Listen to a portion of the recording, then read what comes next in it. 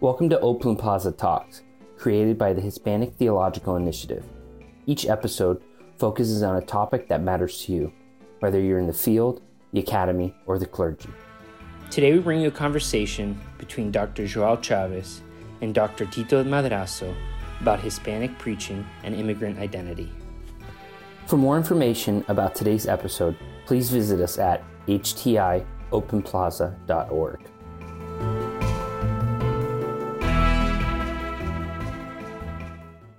Welcome to Open Plaza, everyone. My name is João Chavez. I am the Assistant Director for Programming at the Hispanic Theological Initiative.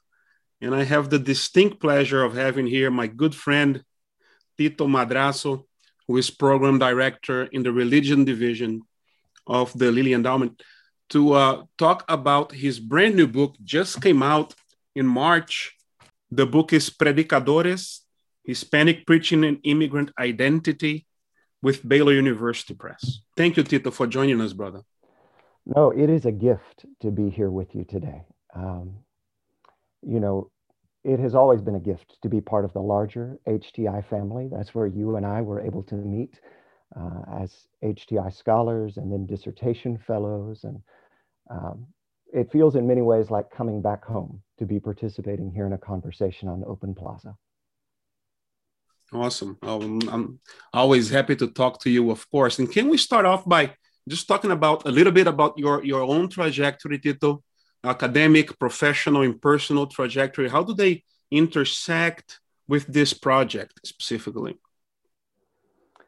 That's a great question. In order to do that, I'm actually going to have to do what so many of the collaborators in this book also did.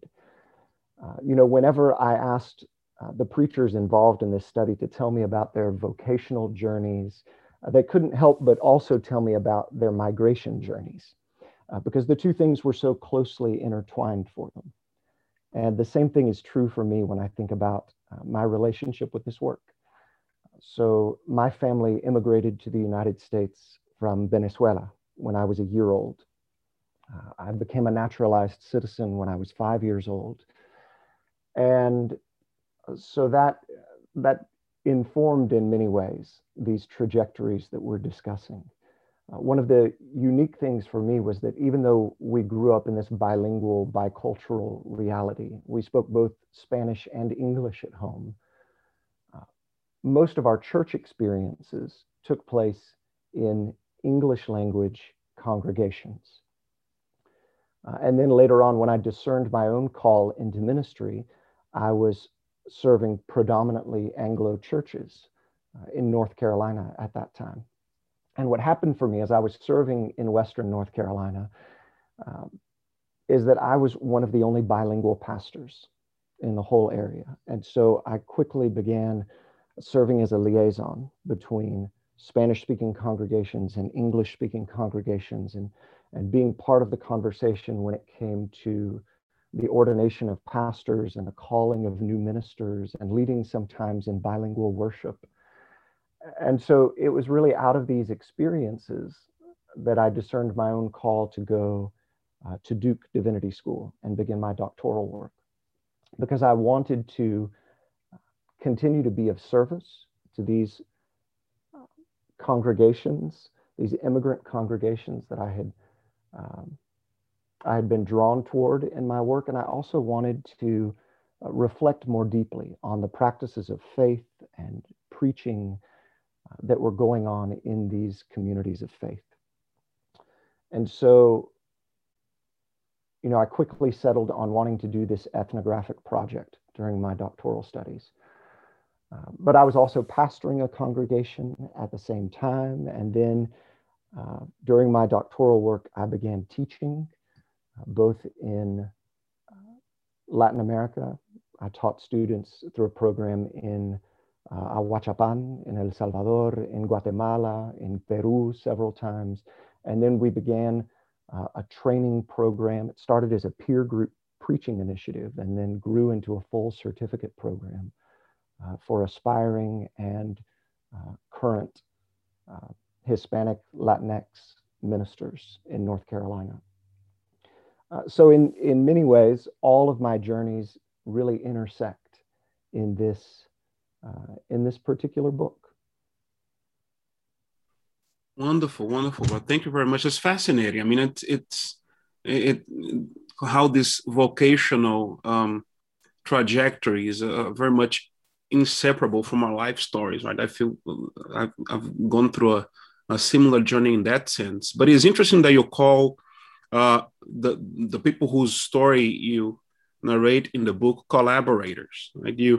You're very explicit about the methodology you use. That's a big part of this book. Is almost as if in sections of the book, your conclusions and your argument is inseparable from the methodology used itself. We call it collaborative ethnography, right? So before we go into like the themes of the book more specifically, can you tell us what that is and what are the major advantages for the study of ethnic and religious communities? Absolutely. As I was thinking about this project, as it was beginning to take shape, it was Kate Bowler that recommended that I pick up a copy of Luke Eric Lassiter's work on collaborative ethnography.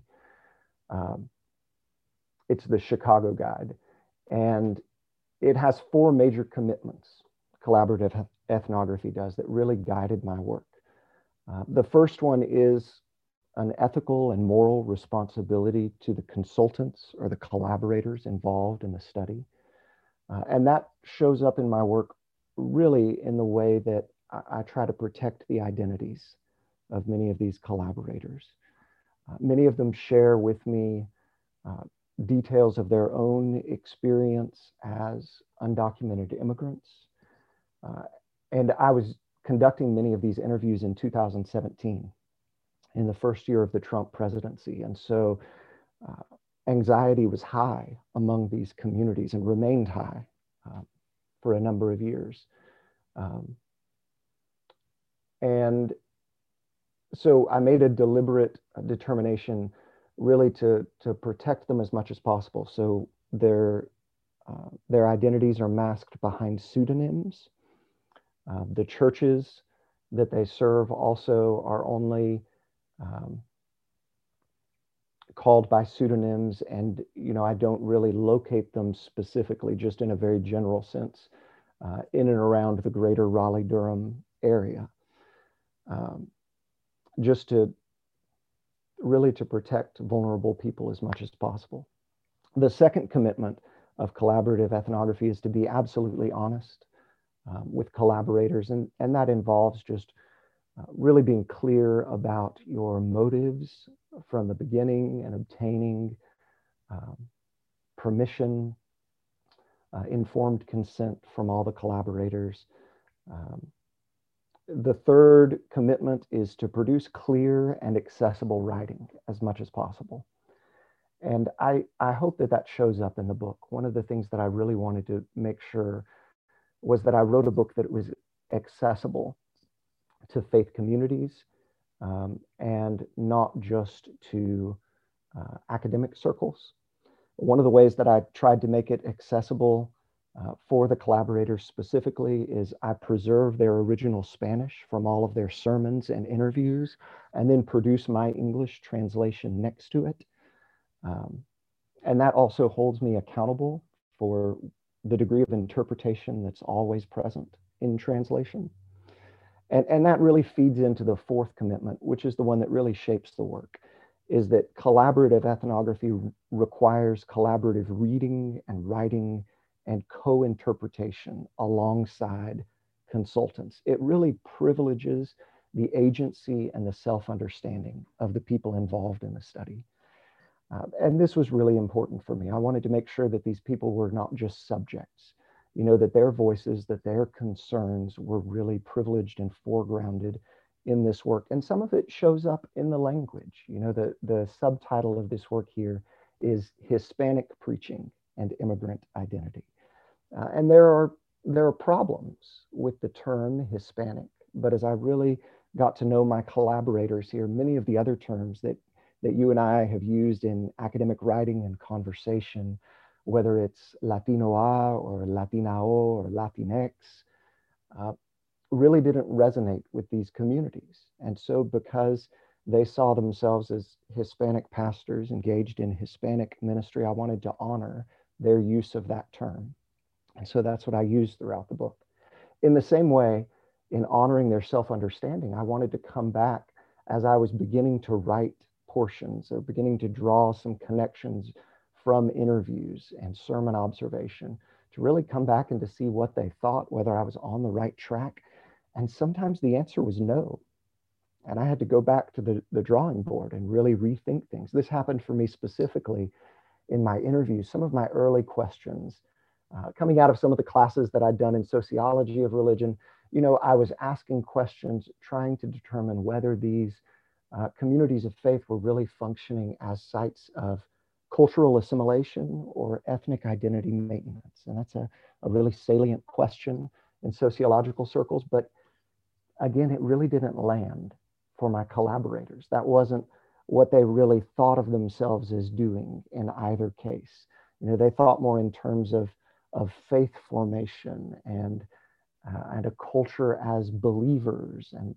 And so I had to go back to the drawing board there again with some of my questions and really make sure that I was writing about what resonated for them and for their communities of faith. I think that's wonderful. It really shows. Having read the book twice, all these commitments are there, and I wonder how much longer it takes, especially for somebody who is trying to finish their dissertation. Being open and vulnerable to changing the trajectory of the work based on the feedback you get from collaborators. I thought that was beautifully done, and it's just such a courageous endeavor in terms of the methodology alone. Wow, I appreciate your saying that. The good news when you're doing 4 to 5 years of participant observation is you have some time, to fix things when you've been heading off in the wrong direction. Tito, did you already, how early in your training did you decide to do collaborative ethnography? And then how did that shape an idea that you might have had before, or did you have a different idea and this kind of shifted your whole kind of research trajectory, or no? I knew I wanted to do ethnography, and I had some wonderfully gracious professors who allowed me to, even within the coursework that I was taking, to begin to practice some participant observation at that point. And what appealed to me about collaborative ethnography is it decenters the researcher to an even greater extent than ethnography already naturally does. And that was important. I identify as a Hispanic Latinx immigrant. I'm a Protestant pastor.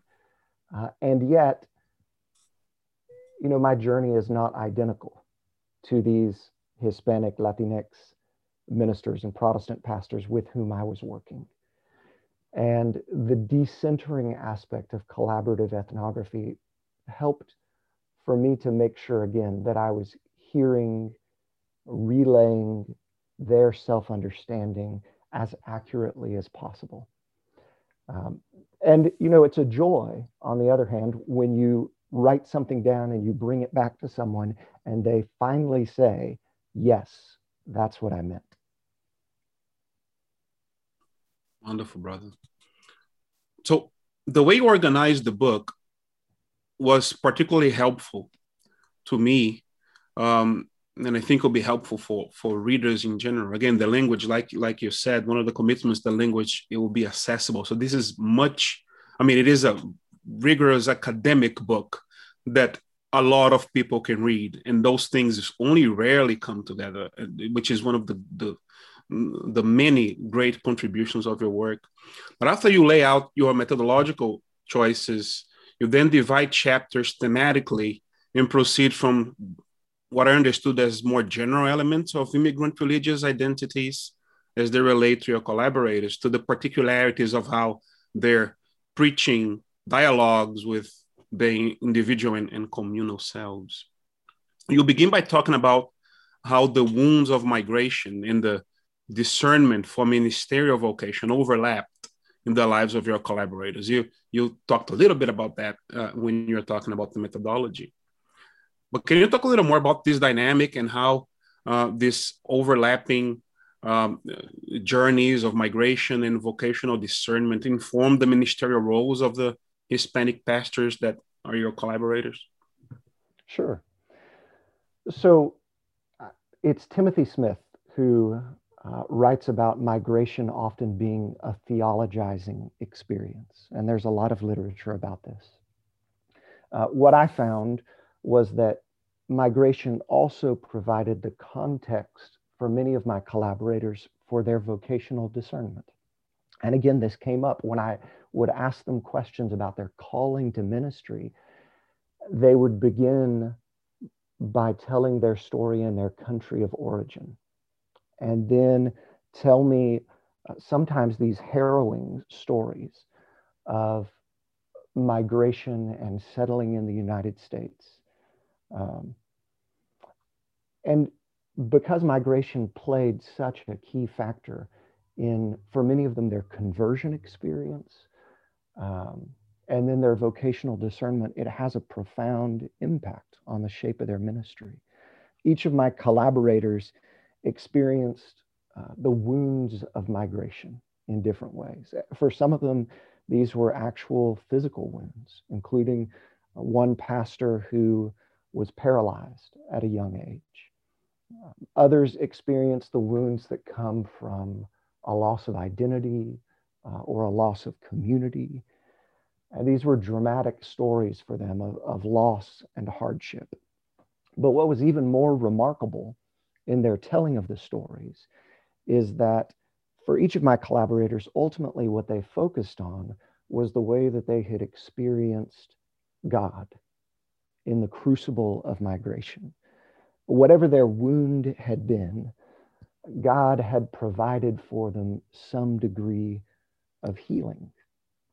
And so when it came to the shape of their ministries, they really focused their ministry on helping others to experience this same healing from God for their own wounds of migration. And this was reflected in their preaching specifically as well. I think the easiest way to say it, perhaps, is that they proclaimed God as they had come to know God through their migration experiences. Thank you. That's just a beautiful insight. How many of these pastors, Tito, and the congregants experienced Protestant Christianity after they migrated? Do you have a sense of that? Yes. So, and I guess I should have said this about the methodology. So this study is based on about 4 years of participant observation in a single congregation, and then based as well on interviews and participating in worship services, seeing sermons of 24 pastors in all. Of those 24, 23 were first generation immigrants. There was one second generation immigrant as well, pastoring a Gen 1.5 and Gen 2 church. For almost all of them, conversion happened either in their country of origin, in the midst of the migration journey or the first few years of settling in the United States. It happened for all of them in Spanish language congregations. So, and we'll come back to some of this a little bit later on, probably in this interview. But one thing that was stunning to me, and I don't talk about this as much in the book, was even for the pastors. So the pastors all came from Baptist, Methodist, and Pentecostal traditions. Even for the Baptists and Methodists, their conversion experience was more likely to have happened in a Hispanic-led Pentecostal congregation, even if later on in their vocational journey, they became pastors or ministers in Baptist or Methodist congregations. Wow. Yeah, that's fascinating. I will hopefully get to talk a little bit more about that in terms of denominational affiliation and denominational identity, which is something that I'm interested in for my own purposes, but my own research that deals with some of that. But after you talk about this overlapping journeys, we then talk about the multiple identities of Hispanic pastors. We have a whole chapter on that pretty much. And you not only describe the multiple facets of Hispanic Protestant ministry, but you also begin noticing overlaps between Hispanic and African American ministerial and homiletical tendencies, which you mentioned in more than one chapter. You seem to know to see the practice of anchoring ministerial imagination in preaching in the particularities and struggles of these faith communities as informing these overlaps, right? As I read you, between overlaps between Hispanic and African American preaching and ministry. Also, you showed how inescapable it is for these preachers to live life just like their members do, you know, in bivocational, bicultural, bilingual kind of settings that they're rather common for Hispanic ministry. So readers will find out a little clearly later in the book, in your conclusion, that you will connect this reality, right? This inescapability of living life together with the parishioners in a very kind of material way, to the ways in which the church in the US can improve ministerial formation, theological education, and even, in a way, preaching authority. You don't name it that very explicitly in terms of preaching authority, but there seems to be a sense there that it is implicit, at least implicitly there. One of the ways you talk about this is by pointing out the value, and this is a quote here, of the close connection between content and context in Hispanic preaching. I found that phrase fascinating. One of many fascinating phrases I underlined in the book. And you describe this so vividly here, right? How this close connection between content and context kind of develops in these faith communities. So how can we understand these potential overlaps between African American and in the Hispanic church? And what particular lessons you think that all churches can take from learning about the way in which ministry is done in Hispanic faith communities? You know, when he reflects on the power of Black preachers, Henry Mitchell writes about the way in which they preach in the idiom of the people. We might say that there's often less distance rhetorically and experientially, even imaginatively, between the pulpit and the pew in Black preaching than there is in other traditions. Cleo LaRue is going to do the same thing when he writes about the heart of Black preaching. He's going to talk about kind of this shared imagination and purpose in preaching that connects the preacher and the listener. And I found this to be the case as well for this community. And some of it has to do, at least when we're talking about first generation preachers and first generation congregants, some of it has to do with the ongoing experience of migration. You know, it's not just a journey that has a finite end when one settles in another country. Gloria Anzaldúa writes about the border being an open wound, you know, that continues to reopen. And I think in many ways, the experience of migration for first generation immigrants also has that same aspect. They carry kind of this border with them, psychologically, theologically, imaginatively. And it's an open wound that continues to reopen because of the nature of their lives. Because almost all of the preachers in this study, because they're serving congregations without many financial resources. They're almost always bivocational. And so they're working in the same fields largely as their immigrant congregation, and they're aware of the hardship. They're aware of the discrimination. They're bicultural, they're bilingual. And so there's this constant reminder of their identity as immigrants that always kind of brings them back to their context. It keeps them rooted in it. So their preaching naturally comes out of it. But this also becomes a source of power, this close connection between ministers and the laity. In Christian Lalive d'Epinay's groundbreaking study of Pentecostalism in Chile, he reflects on why some of the new Pentecostal preachers in his study were having greater success than the more highly trained priests of the Roman Catholic Church. And he says this.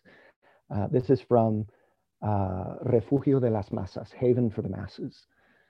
He says, on the other hand, it is no longer the priest, the professional of God's word, who addresses the people and serves as a vehicle for the message, but rather the shoemaker, the miner, the seller of empanadas. In a word, the characters of everyday life. The one who speaks could be one of those who passes by, and the one who passes by could very well be the preacher one day. And the stories and testimonies of my collaborators really reflected that understanding. This was true for them. They were lay people within their congregation who were sometimes from the moment of their conversion already being equipped with some degree of ministerial and pastoral skills. And then again, sometimes because of the way in which bivocational pastors had to move suddenly based on a change in their secular employment, because of this transience in the leadership of many of these congregations, they were thrust into the line of service, called upon suddenly to be the preachers for these congregations in which many of them had experienced conversion themselves.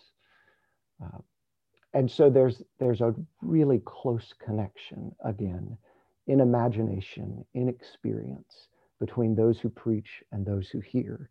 And that reflects what we hear out of the writings of African-American homileticians as well. And I think the lesson for the larger church here, and Henry Mitchell says this often in his writing, is to learn to preach in the idiom of the people, to learn to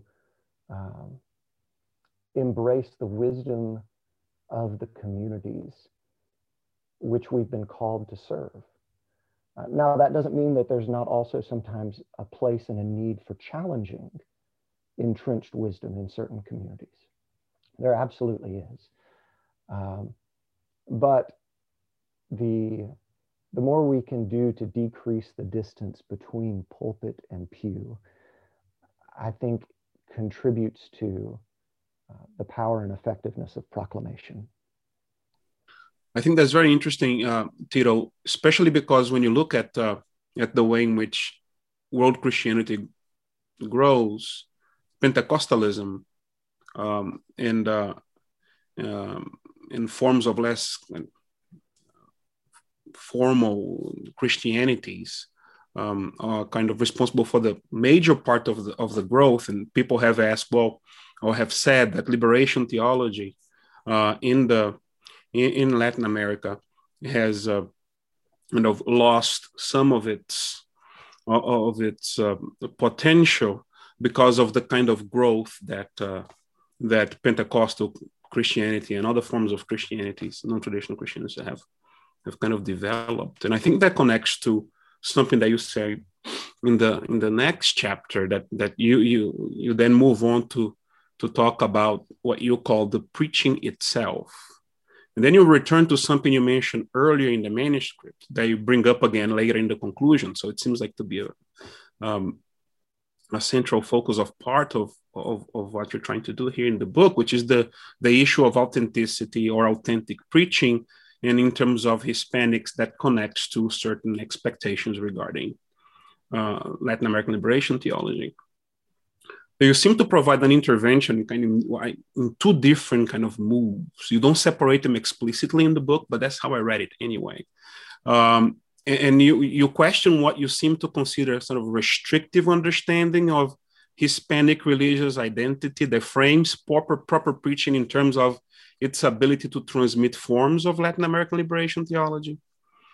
And here you point out that this disposition is too dependent on Anglo-centered education to be the sole measure of authenticity in Hispanic preaching.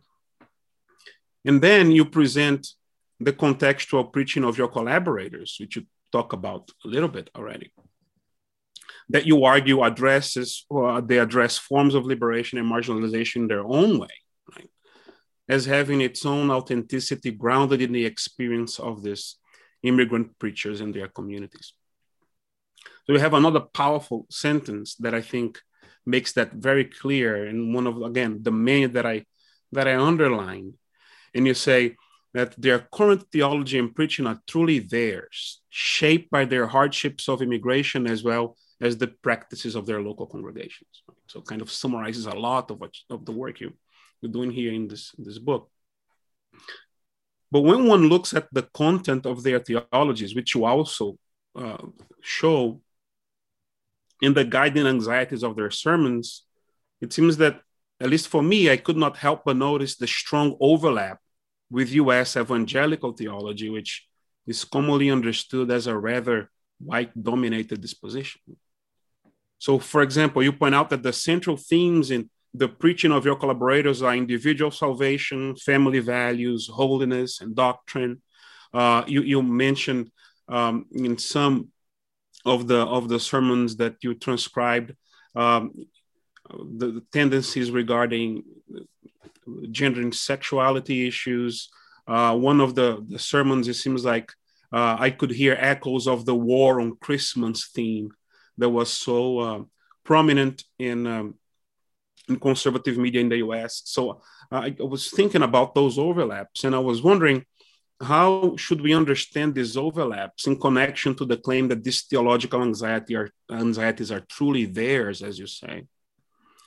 And I also wonder if these preachers are primarily shaping their theologies through their experiences, or primarily interpreting and articulating their experiences in light of pre-existing theological frameworks. So if it's probably a little bit of both, but I wonder what you have to say to that. So I guess that what I'm wondering is if you could talk a little bit more about the hopes and the limitation of what it seems to me competing narratives of authenticity as they relate to Hispanic religiosity and preaching. And this is where it gets complicated, right? But that is, in my estimation, that is what faithful ethnography does. Ultimately, it complicates our pre-existing categories as we get in and see what's actually happening on the ground. And it certainly did so for me. So, you know, before and in the early stages of my ethnographic work, I really wanted to understand what was being said about Hispanic Protestant preaching. And there's really not a whole lot out there. What we have in most cases are preaching manuals that, in a sense, are describing what should be happening in the Hispanic pulpit. And so in reading all of these, one book that was particularly helpful as I was situating myself, and it's actually two books. So this is by Justo Gonzalez and Pablo Jimenez, who've written a Spanish language version of this book called Manual de Homilética Hispana, and an English language version that has mostly the same content called Púlpito, Introduction to Hispanic Preaching. And in this book, they each, in different chapters, really talk about a more desirable kind of Hispanic preaching that does foreground what we might consider classical liberationist positions, prophetic witness, a move for social change, again, is the most desirable form. But then also, and this word gets used at least once in the book, as perhaps what is most truly authentic. And there's a consideration that many traditional forms of Hispanic preaching that might focus more heavily on private religiosity or individual morality are less authentic, and are in fact the result of a kind of hermeneutic, a colonized hermeneutic. And, certainly for me, as I was going in, I wanted to find evidence of this. I was not raised really with much understanding of the social gospel or Latin American liberation theology. It wasn't until I arrived in seminary that I began to read on the social gospel side, Walter Rauschenbusch, and then Gutierrez and Boff and Sobrino on liberation theology, and found their work compelling, and really wanted to find this in my collaborators, and very rarely found it. In fact, the only preachers who really talked, that used the language of Latin American liberation theology, had encountered it in their seminary training as they moved beyond kind of their local congregations and then were taught about this legacy from Latin America, but were taught in predominantly white institutions. And so my question was, well, what does this all mean? And does this mean that the kind of preaching that I'm hearing is all inauthentic, or at least less authentic? Because even those preachers who were committed to kind of classical liberationist ideals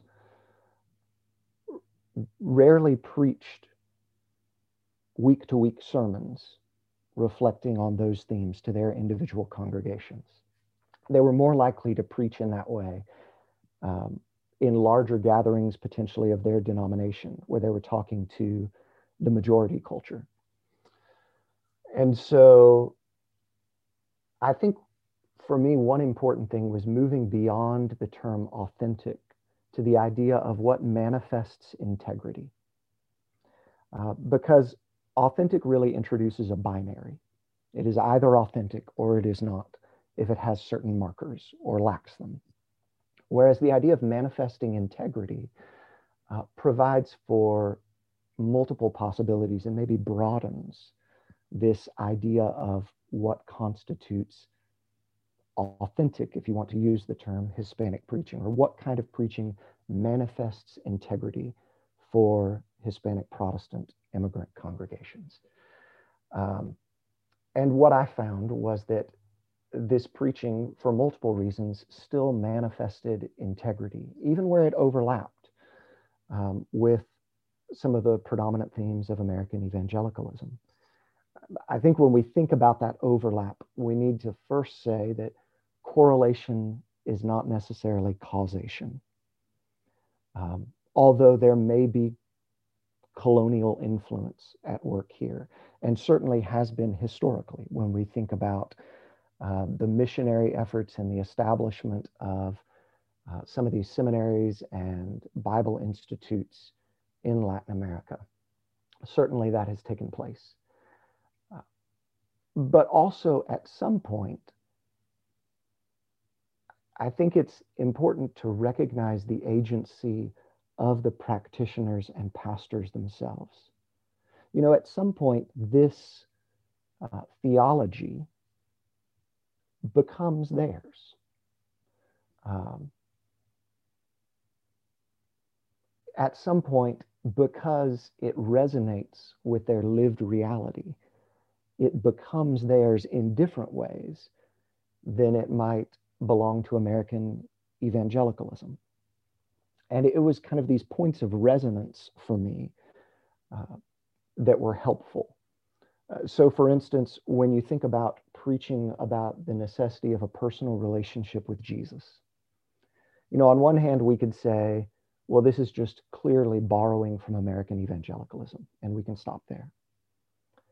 Or we could also reflect on these stories that my collaborators and many others have shared of the alienation that they experienced during their migration journeys, of their loss of identity. In many cases, you know, for those that are working using the names and social security numbers of others, they may actually be losing their own name that was given to them at birth. And so the idea when a personal relationship with Jesus is preached, and it's preached in this language of conociendo a Cristo, knowing Christ and being known by Christ, it has a powerful resonance for these immigration communities. In fact, it may have a more powerful resonance than it does for some white American evangelical communities in this sense. I think also when we think about some of these other themes that are introduced in the preaching, in the face of loss of community, one of the common preaching themes was for these pastors to reflect on the nature of God as the gatherer of God's people, reconstituting a people. And they would often look to pictures of God gathering God's people out of exile in the Old Testament. And so, you know, one of the things that happens in the Old Testament when God gathers God's people is there are covenants put in place and there are expectations of behavior. So God brings God's people out of Egypt, out of slavery. And then the first thing that happens is all of these laws are put in place, the 10 Commandments and the rest of the codes that we find in the Pentateuch, and all of these laws help hold this reconstituted people together. And so in a sense, when you get moralistic preaching in some of immigrant communities, this is also an effort to hold a community together, which is a diverse community. It's not a monolithic community, right? In some of these congregations, we have immigrants coming from South America and Latin America and the Caribbean and Central America, sometimes congregants from 6 or 7 different countries, not only with different accents, but who also spoke different languages in addition to Spanish and have had very different experiences of migration. And they're all now in one faith community together. And so when you think about holding this new fragile community together, some of this moralistic preaching, again, is perhaps best understood or equally understood as a necessary kind of, a necessary form of social cohesion and theological and imaginative cohesion, moral cohesion for this new group that's not just a borrowing of American evangelical preaching imperatives. So you mentioned even this preaching on the war on Christmas, and there is a sermon that I include in here that is a critique. But what's so interesting about it is it's not the critique we sometimes hear in American evangelical circles, that perhaps, you know, a liberal left is restricting the use of the term Merry Christmas as used by retailers. That might be the way that you would see it in those,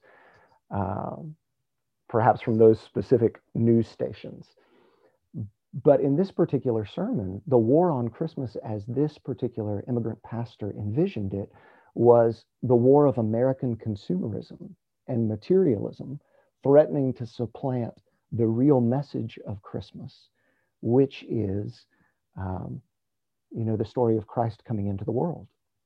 And so he imagines this war happening very differently. And his sermon actually becomes a form of resistance to what he sees as kind of this American imperialism in the form of consumerism in his sermon. Now, I want to be careful when I say all these things. It's not to say that this is truly the authentic form of Hispanic Protestant immigrant preaching. You know, I just want to say that this is a form that also manifests integrity.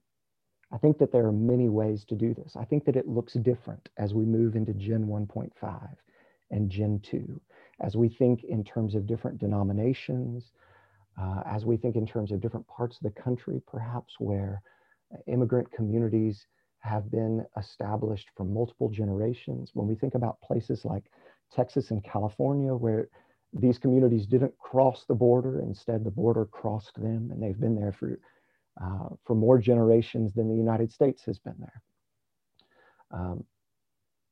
What I mean to say is that among these newly arrived communities, where you have first generation Hispanic Protestant pastors preaching to first generation congregants and their children, that this kind of preaching too manifests integrity for those communities based on the journeys that they have undertaken and the immigrant realities that they are still experiencing. Thank you very much. That's fascinating. I was as I was hearing you answer this and talk about these dynamics, it made me wonder how much constraint you had to use in faithfulness to your methodology. Being that, as I understood, you would not write a description that wasn't, in a way, also a self-description or a self-understanding of these preachers, which seems to be, just something that will be coherent with collaborative ethnography. How much of that, how much temptation to interpret did you have to resist while writing this? Well, I think I need to acknowledge, first of all, that of course there is still interpretation. There's interpretation every time I translate one of their words or, dare to say what it means. What I was aiming for was for this to be co-interpretation. And there were certainly times, not all of my collaborators saw things exactly the same way. There were times when, one collaborator would see it one way and another collaborator would see it another way. And, I would be left to kind of find my way forward in the interpretive balance. But as I came back to them, they could understand, even if they didn't necessarily agree with every finding, they could understand how it reflected the pool of collaborators as a whole. So one of the ways to do that was I would sometimes come back not just one-on-one, but through focus groups. And focus groups were wonderful for decentering me, because there were times that they almost forgot I was there as they were talking about what my book meant or what it should mean. And so I got to sit back and take notes and then go through more editing and revising. But really, in this sense, it was a wonderfully co-creative experience. That's fascinating. When you have a whole chapter also on predicadoras, right? Women preachers, and it's just fascinating because there's some things that you found there that I also found in my research that I thought were just many different things as well that I just blew my mind in some ways. But you document in that chapter how the material experiences of women preachers and the influence of Pentecostalism, right, among other things, join forces in this process by which women provide indispensable leadership for these communities, and then even communities that are affiliated with the Southern Baptist Convention, which don't officially allow the ordination of women. These communities kind of subvert that particular this position at one point, right? They're one of the communities you look at. So what are the major challenges that Hispanic women preachers face, and what mechanisms do they exercise, do they use to exercise their vocation as preachers? So it's Charles Barfoot and Gerald Shepard who really talk about early Pentecostalism and women's roles and possibilities. And they describe a golden age for white Pentecostal female ministers that really closes up again by the middle of the 20th century. You know, there are more restrictions in place. But then Gaston Espinosa writes that in contrast to that, for Latina Pentecostal pastors, it has, rather than being a flourishing and then a contraction, it's really been more of a gradual uphill climb. And I found that to be true for many of my collaborators, as they were, some of them were experiencing the benefits of those who had been kind of luchando, fighting before them. And some of them were really the ones making space on their own for their own ministries. And this is a place in this chapter specifically, you know, the closest to classical liberation theology that some of my preachers came were my female preachers who were bearing prophetic witness and advocating for maybe not social change in the broader society, but change within their church environments related to the role of women. And there's a sermon in this chapter that I'll talk about in a minute that does that. But certainly the hurdles in place, there is some degree of machismo. And I want to be careful when I use that term, because I think that some of what is often described as machismo by white culture and is characterized therefore as unhealthy is not necessarily, you know, being forthright, whether it's a male or a female being forthright, can be sometimes characterized as machismo. And really it's just being forthright and standing up and speaking for oneself.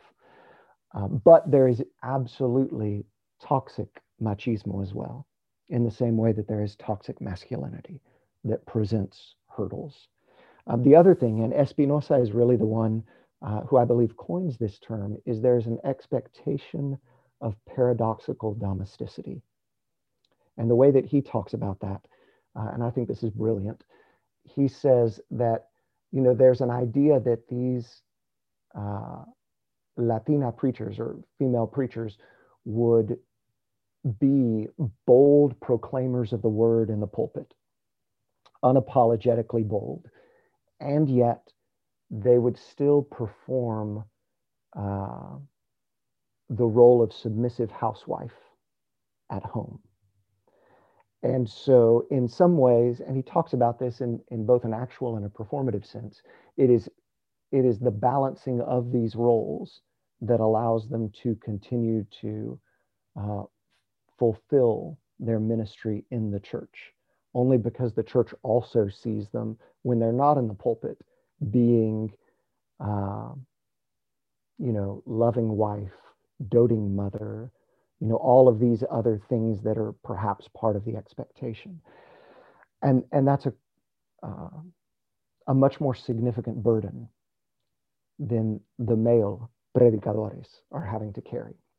But especially coming from the Pentecostal traditions and those traditions that have experienced some degree of Pentecostalization, there are resources that these women have at hand. And some of it is just the pneumatology that focuses on the unpredictable nature of the Spirit, the ability of the Spirit to do something new, to call forth new witnesses on behalf of the gospel, to fulfill the words of the prophet Joel, that a day will come when both sons and daughters will prophesy.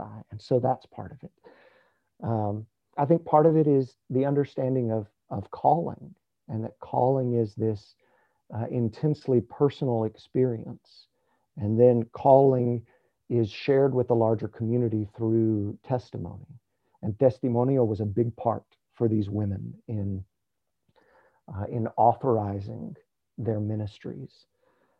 There's also a willingness in both the Pentecostal and the larger evangelical Hispanic world to see if something bears fruit, to see if it is of God. And I share this story from Elizabeth Conde Frazier, who talks about in her ministry having to do this, having to say to all of these male pastors in her concilio that had questions about her ability to lead a congregation, to just take a wait and see approach, and to see if at the end of a certain period of time her ministry was bearing fruit that would attest to the work of the Spirit. And so because of the resonance of that language in that community, they were willing to give her that period of time. And at the end of that time, they all had to agree that this was of God.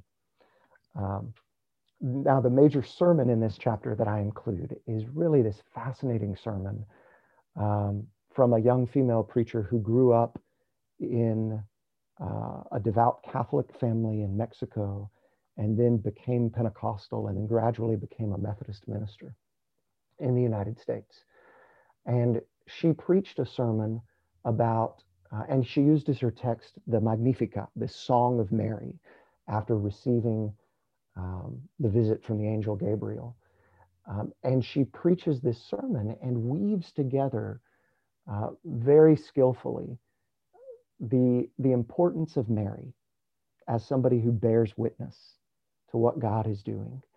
And she also critiques the ways in which Protestant churches, and especially, these first generation Hispanic immigrants who are often first generation converts from Catholicism to Protestantism, and sometimes carry with them anti-Catholic sentiments, and tend to reject Mary because of the high esteem in which she's held in the Catholic Church. She critiques that as it's practiced in the Catholic Church, and say that, a rejection of Mary is a rejection of a woman who is bearing witness to what God is doing. And we as women, and she begins to speak to just the women in the congregation, know what this rejection feels like. She talks about the way these women have experienced rejection and pain, and both the wounds of migration and ongoing wounds in their own congregations. And so ultimately this sermon exalts Mary, even as Mary is singing about God's exaltation of the lowly, and then also elevates the role and the possibilities of women at the same time.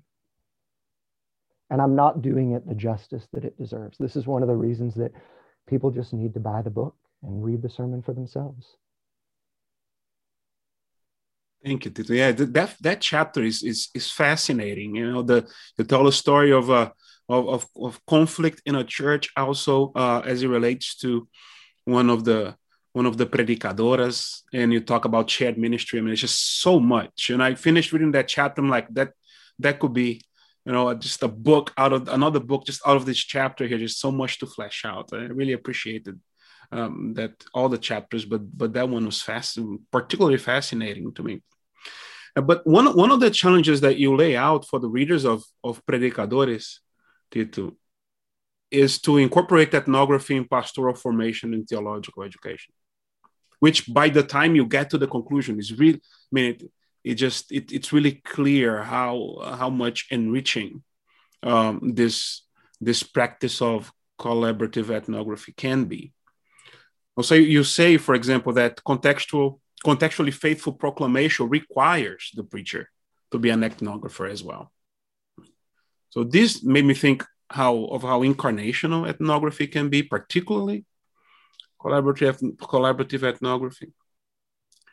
And I wonder what some practical things that pastors in general and pastors who serve in churches with significant numbers of minoritized individuals or groups in particular can do to apply ethnography in their homiletical calling or ministerial practice.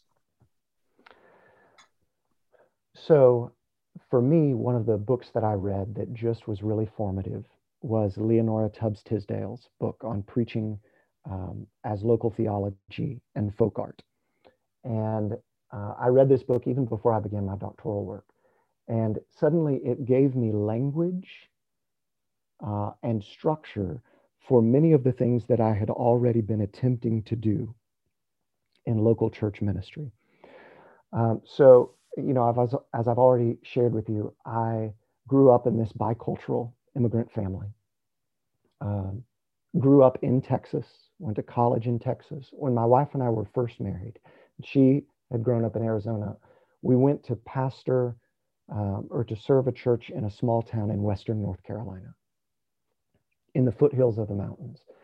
And it was a totally distinct culture. It was an old furniture town in which furniture factories and textile mills had shut down.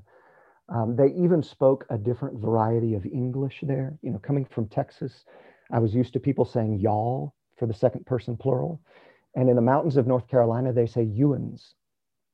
And if they're really trying to be formal and polite, sometimes they use, and I would jokingly refer to it as the King's English, they would say yeans instead of youans. And I thought, this is a very different place. And so part of my, out of a desire to minister faithfully there, I just wanted to understand the theological and social imagination of the people that I had been called to serve. And I think this happens by listening. I visited as many people as I could in their homes, and I asked them questions about how they had come to be members of the congregation and how they had come to faith in the first place. And as you listen to those kinds of conversations, you hear the theological language that people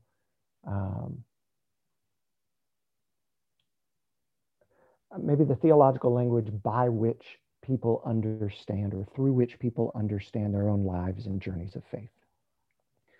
And then I would try to some degree, translate for myself, as I was preaching, to make sure, again, this is what Henry Mitchell calls for, that I was preaching in the idiom of the people, that I was translating the concepts that I felt called to preach into language that was going to land for my hearers and be seriously imaginable for them.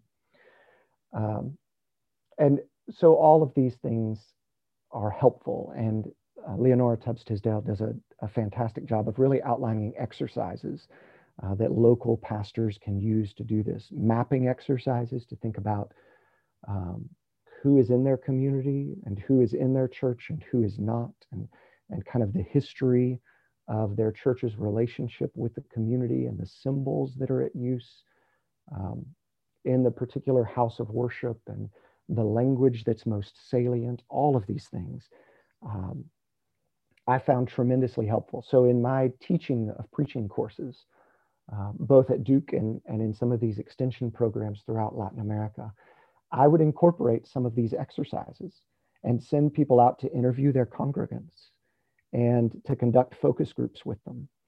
And for those who were already serving in churches, it really was a wonderful opportunity to come to know to a greater degree the context in which they had been called to serve. Let me ask you one last thing, because as someone who read this book really carefully and is still processing so much rich information, both in terms of methodological insights, but also in terms of the narrative itself and the people who you present here. So much richness. What's next for you? What can we wait from you next in terms of your research agenda? Are you thinking about the next project already? I know that you're doing wonderful work at Lilly Endowment that it has a kind of a different focus, but in terms of research, I'm wondering if we can wait or what we can wait from you next. I think when I think about research, I think I'm probably moving into what I would call now as participatory action research. And that's the way I would characterize a lot of my work that I'm now doing in the religion division of Lilly Endowment, which is, a significant funder of religion in the United States. The religion division has as its goal contributing to the vitality of American Christianity. And so in many ways, I see this as a continuation of my work, serving the church, supporting those who serve the church, supporting those who would prepare and form those who would serve the church. It's just doing it from a slightly different angle. But I still see within that larger goal the importance of serving and supporting the people who served as my collaborators in this book. You know, as the book came out, I was able to send copies to all of them and to catch up with them again. Some of them I stay in regular contact with as well, which is a gift. But I always try to keep them in mind, and this is one of my takeaways in writing this book. Ultimately, I see ethnography as a form of bearing witness, of bearing testimony, in this case to the faithfulness of these preachers. And that is what I hope that readers come away with. I just find their faithfulness incredibly inspiring. And in my current work, I am still guided by that faithfulness and the desire to support those who have persevered through difficulty and the ongoing realities of marginalization, minoritization, however they experience those things, and yet continue to put one foot in front of another and proclaim the goodness of God for themselves and for others in similar circumstances. Thank you very much, Tito. It's amazing talk, brother. I could, again, talk about this for a long, long time, especially with you. Well, it is wonderful to have our HTI reunion here via podcast. Someday when we're all traveling again, I look forward to seeing you face to face. Yes, hopefully that's coming up soon. I appreciate that.